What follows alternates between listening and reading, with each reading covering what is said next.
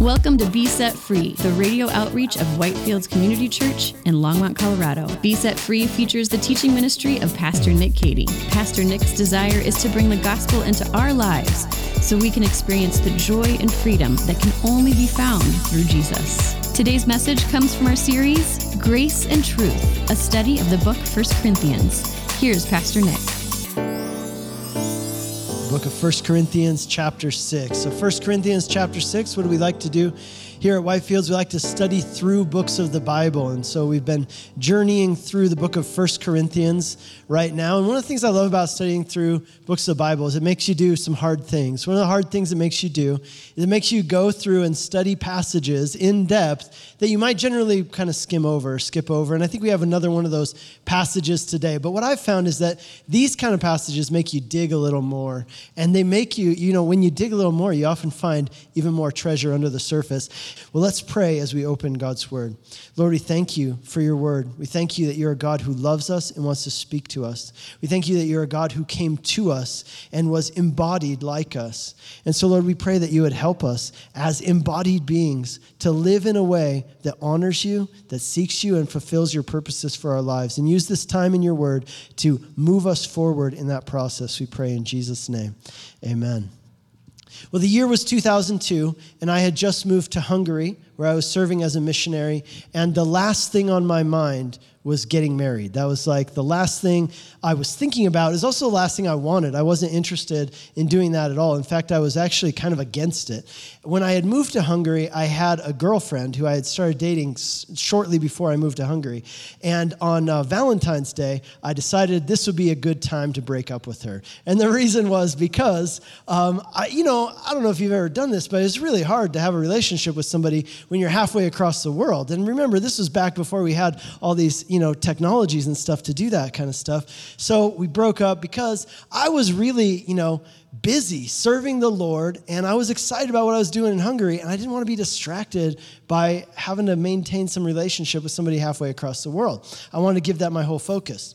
Well, what I was doing there, I was working with youth, I was working with students, and 2 days a week, I would visit a refugee camp on the edge of our city where 2,000 Afghan refugees were being housed. Now remember, this was right after 9/11. So all these Afghan refugees were flooding in to Europe, and there was this UN refugee camp that we would visit. And together with another missionary, we would go to this camp twice a week, and she would visit the women and the children, and I would visit the men, and we would give out humanitarian aid, and we would also hand out Bibles in the native languages of the different nations that were there, and we would talk to them about Jesus. And we saw so many people come to Christ from Afghanistan and Pakistan and Iran during this time. It was a very special and exciting time. And I remember one day, I was there in the camp, in particular, this one specific day, we were at the refugee camp, and we were walking between these two buildings, and I looked over at that other missionary that I was serving with, and I thought to myself, if I ever do get married, I want to marry somebody just like her. Somebody who had a heart for ministry and for mission, somebody who wanted to give her life in service to the Lord and to tell people about Jesus. I hadn't met very many people like that in my life before, and being around her, it inspired me to be a stronger Christian, to know my Bible better, to grow and mature in my faith. And I thought to myself, man, I hope that someday I can find somebody just like her. But that's probably not going to happen, because where would you find somebody like that? And then I just said, oh well, and I just kind of went on with my life. It took me a while to figure it out, but eventually I did figure out that I could just marry her, and then I did. Just almost 3 years later, I married that other missionary. You see, originally, I didn't want to get married because I didn't want to have a ball and chain. You guys know what a ball and chain is like, right? It slows you down. It ties you down. I didn't want that. I didn't want a relationship that was going to hold me back from running the race that God had set before me. But here's what I realized. I realized that if you can find somebody who's running the same race, then it's not going to hold you back from running your race. If you can find somebody who's running the same race and heading the same direction, that relationship can actually help you to run your race rather than hinder you from running the race that God put before you, because you can become a team. Right? You wear the same shirt. You can spur each other on. You can encourage each other when the other one gets worn out or needs some encouraging. You could be a team, and so that's what happened. Rosemary and I, we were already running the same race, So we just put on the same shirt. We became a team, and we've been running that race ever since together. Friends, do you realize that you are in a race? You are in a race. Now you're like, no, I'm sitting. No. You are in a race right now. There is a course that God has laid out for your life, and he wants you to pursue it and go after it like an athlete running a race. Look at what it says in the book of Hebrews, chapter 12. It says, therefore, let us lay aside every weight and sin which clings so closely, and let us run with endurance the race that is set before us, looking to Jesus.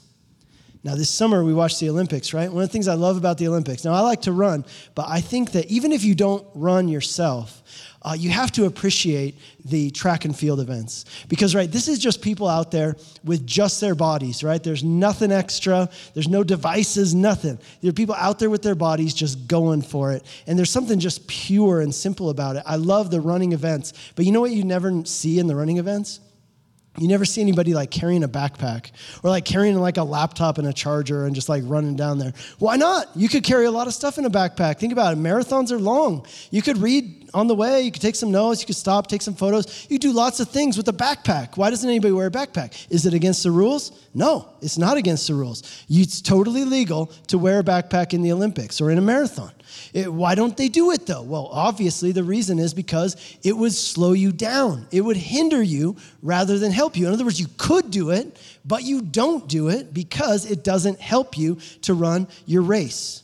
Even though it's not against the rules, you still don't do it, you see? And so what this text is telling us here in Hebrews 12 is that God has set a course for your life. He wants you to pursue it wholeheartedly.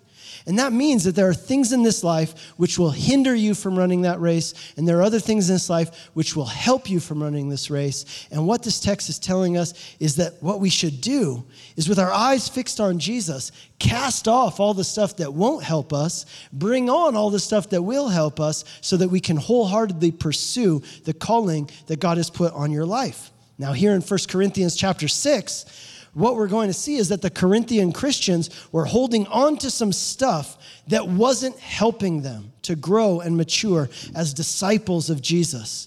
Instead, they were holding on to stuff that was actually hurting them, not only spiritually, but also physically and emotionally as well. And Paul the Apostle, as their friend and as their spiritual father, is going to confront them about these things.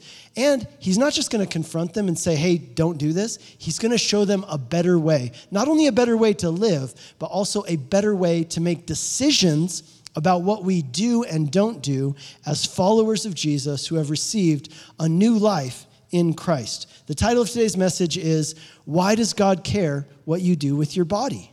Why does God care what you do with your body? And here's what we're going to see in this passage. Here's our summary sentence. This will also function as our outline for studying this passage today. As embodied beings, what we do with our bodies has spiritual significance, and knowing this helps us understand and respond to what Jesus did for us. Now, we're going to have that sentence. We're going to keep repeating that throughout this message. I encourage you, take it down in your notes, take a photo, whatever you got to do to take that thought with you as you go today, that one sentence in your mind as we go. And that'll also be our outline for studying this passage. So let's break it down and study the passage. First of all, as embodied beings. Let's talk about this aspect of being embodied beings. Look at how Paul begins this section in chapter 6, verse 12. All things are lawful for me, but not all things are helpful. All things are lawful for me, but I will not be dominated by anything. Verse 13, food is meant for the stomach, and the stomach for food, and God will destroy both one and the other. The body is not meant for sexual immorality, but for the Lord, and the Lord for the body. In order to understand these verses and what they mean, you need to remember the context of what is happening here in this letter, what Paul's been talking about and what he's continuing to talk about here in this letter. Let me give you just a quick rundown. Paul wrote 1 Corinthians in response to two things. Number one, he wrote it in response to questions the Corinthian Christians had written to him about in a different letter, asking him doctrinal questions. So he's going to respond to that. The other thing that he wrote this letter in response to was he received a disturbing report about the Corinthian church. He received this report. And so, for the first 6 chapters of this book, Paul has been addressing the disturbing report that he received about the Corinthian church. And then starting in chapter 7, Paul is going to answer the doctrinal questions that they had asked him in the letter that they wrote to him. But here's what's interesting. The final thing that Paul addresses regarding this disturbing report he heard about the Corinthian church is related to one of the doctrinal questions that they wrote to ask him about. And so here in this section, we're going to look at the last part of the disturbing report and the first part of answering their doctrinal questions. And you could summarize them both. Kind of the big theme of this whole section is summed up in the sentence or the question, why does God care what you do with your body? Now, isn't that a question that so many people ask today? Isn't it? Hey, Pastor Nick here. Are you looking for a resource to help you answer some of the most difficult questions about God in the Bible? Then we've got good news for you. I've written a book called The God I Won't Believe In, Facing 9 Common Barriers to Embracing Christianity. In this book, I deal directly with some of the biggest questions people struggle with, such as how a loving God can allow innocent people to suffer, or whether God condoned genocide in the Old Testament, or whether the Bible encourages the suppression of women and minorities. Does the Bible really say that some kinds of love are wrong? And is there actual proof that God exists and that the Bible is trustworthy? I address these topics and more in this book, which is a great resource for anyone who wrestles with doubts or who has concerns about these topics. And it's a great resource for those who want to help others who have questions about these topics. So to purchase this book, search for The God I Won't Believe In, Facing 9 Common Barriers to Embracing Christianity, wherever books are sold, or visit nickcady.org. And to celebrate the release of this book, we are offering a free copy of the book as a gift to any of our listeners who make a donation of any amount to support Be Set Free Radio at besetfreeradio.com. And now back to today's message. You've heard the mantra, right? My body, my choice. Other people would ask, is it really a good thing for us to base our ideas of what we should and shouldn't do with our bodies on a book that was written thousands of years ago in a completely different culture? Is that a good idea? Why would we do that? And why does God care what I do with my body anyway? Doesn't he have bigger things to worry about, like preventing nuclear wars and answering people's prayer requests and things like that? And listen, if there are things that make people feel good and it makes them happy to do those things, then why would God tell them not to do those things? Doesn't God want us to be happy? And why doesn't God just kind of stay in his lane, worry about God stuff, and just leave people here on earth to worry about what we do with our own bodies? In the same way that many people ask these questions today, people back then were also asking these same questions, including some of the people in the Corinthian church.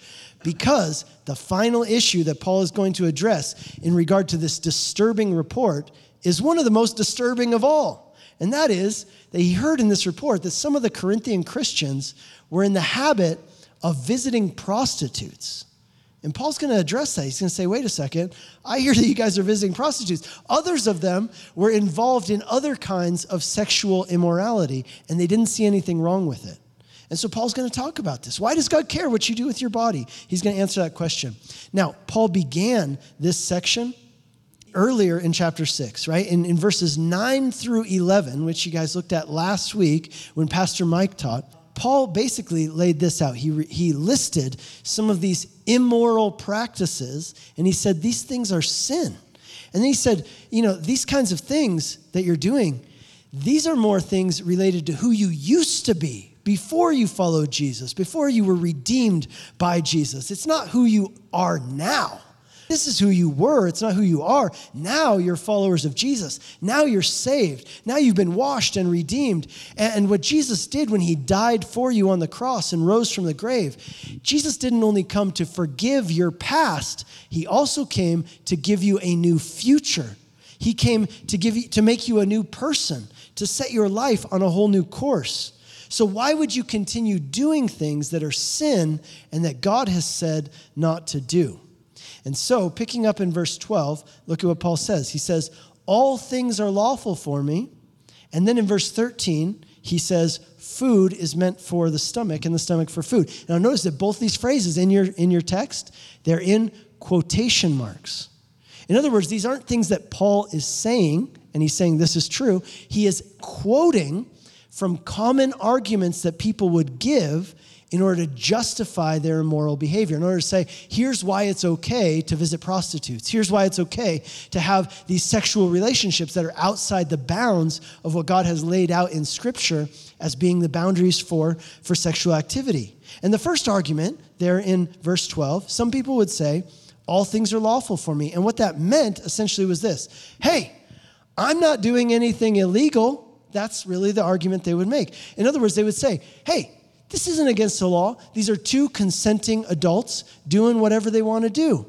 Listen, prostitution was legal in that society. In fact, it wasn't only legal, it was exceedingly common. Prostitution was so common in Corinth that we know that there was a euphemism in the Roman Empire at that time where they would say that a Corinthian companion, that was a euphemism for a prostitute. So prostitution was legal and it was common in Corinth. And so basically the Corinthian Christians would say, hey, visiting a prostitute is perfectly legal around here, right? And also sleeping with someone who I'm not married to, if we're both consenting adults, that's not against the law. So if I'm not breaking any laws and I'm not hurting anybody, then how can that possibly be bad? Furthermore, somebody would say, and this is the second argument that Paul brings up, that he quotes that some people would use. Some people would say food is meant for the stomach and the stomach for food. And what they meant by this is that just as when your body is hungry, you give it a sandwich, when your body wants sex, you give it sex. That's all. It's that simple.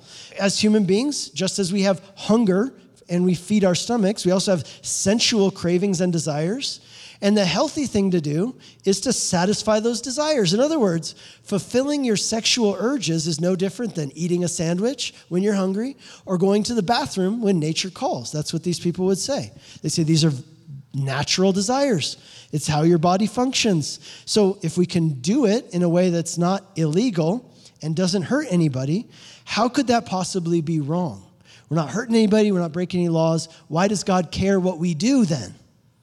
The way that people thought about prostitution back then in Corinth, you know what it's most similar to in our day and age? See, for us, we hear prostitution, we're like, oh, that's gnarly stuff, right? That's serious business. But you know what prostitution for them was most similar to in our day and age? It would be pornography. And here's why. Because people would say, hey, people have natural sensual desires, and you're not hurting anybody, you're not breaking the law, so it shouldn't be a problem, right? You're just getting it out and you're feeling okay. And the question is, why does God care what you do with your body? Take a look at how Paul responds. In verse 12, Paul says, all things are lawful for me, but not all things are helpful. All things are lawful for me, again, quoting the argument that people would make, but I will not be dominated by anything.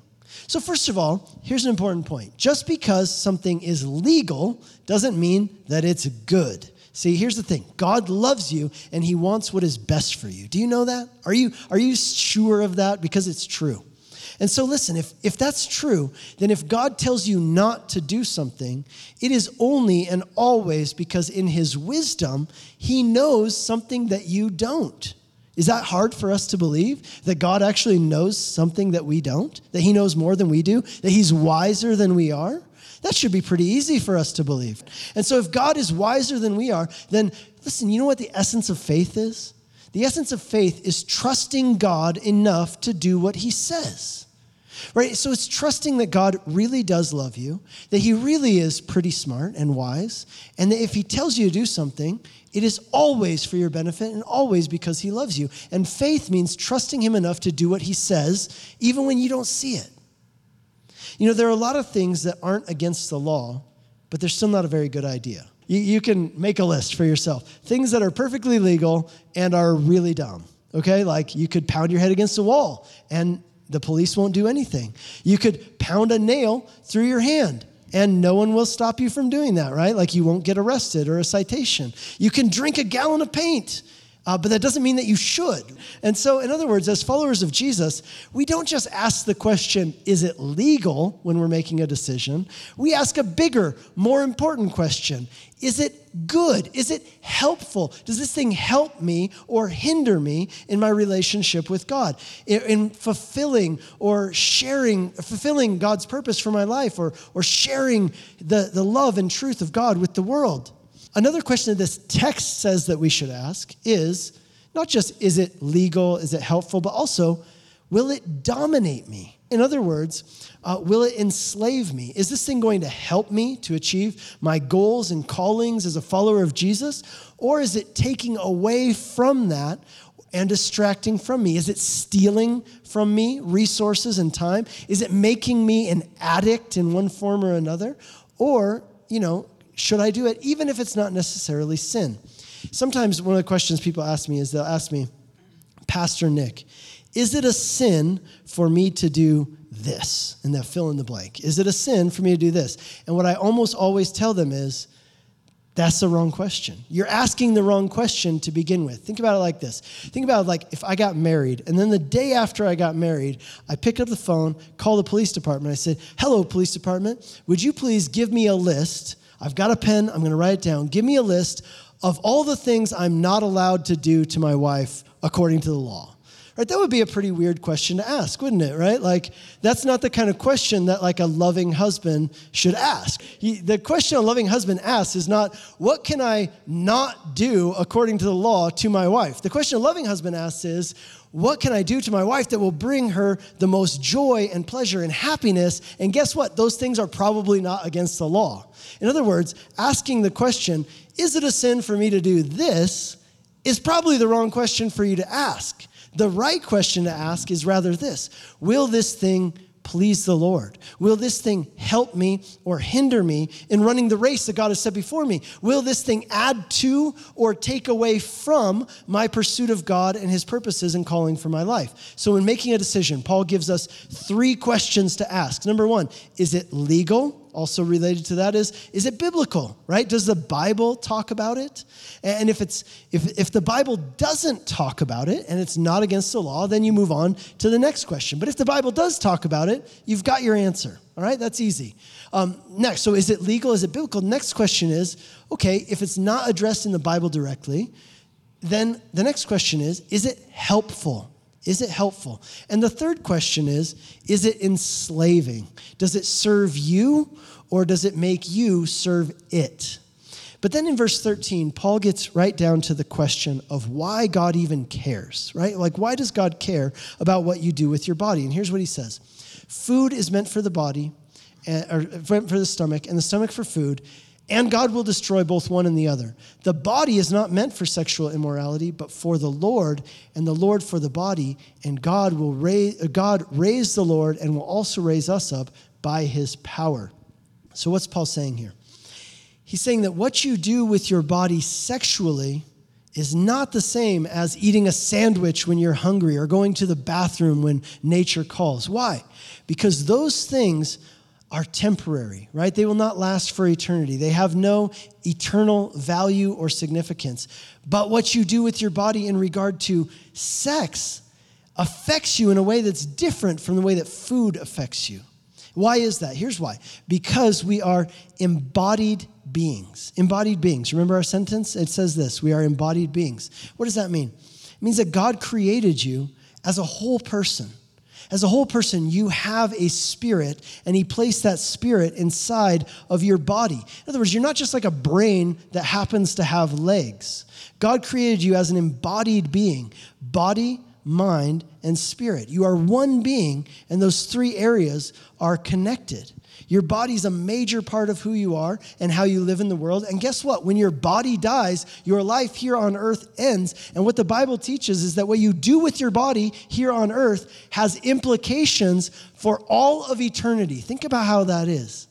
What you do with your body here on earth has implications for all of eternity. What you do with your body now can affect your eternal destiny. It can affect the destinies of others. It can have other eternal ramifications.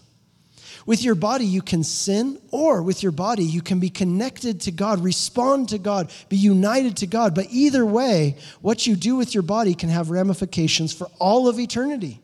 And that brings us to the second part of our sentence. As embodied beings, what we do with our bodies has spiritual significance.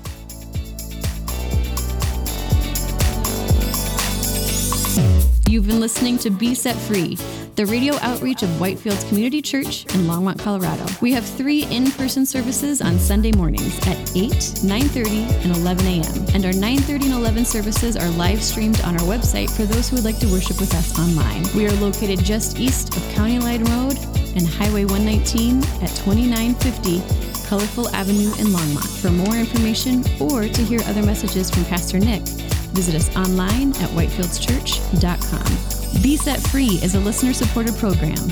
If you have been blessed by this message and would like to support this ministry, you can send a donation via check to 2950 Colorful Avenue, Longmont, Colorado, 80504, or donate online at besetfreeradio.com.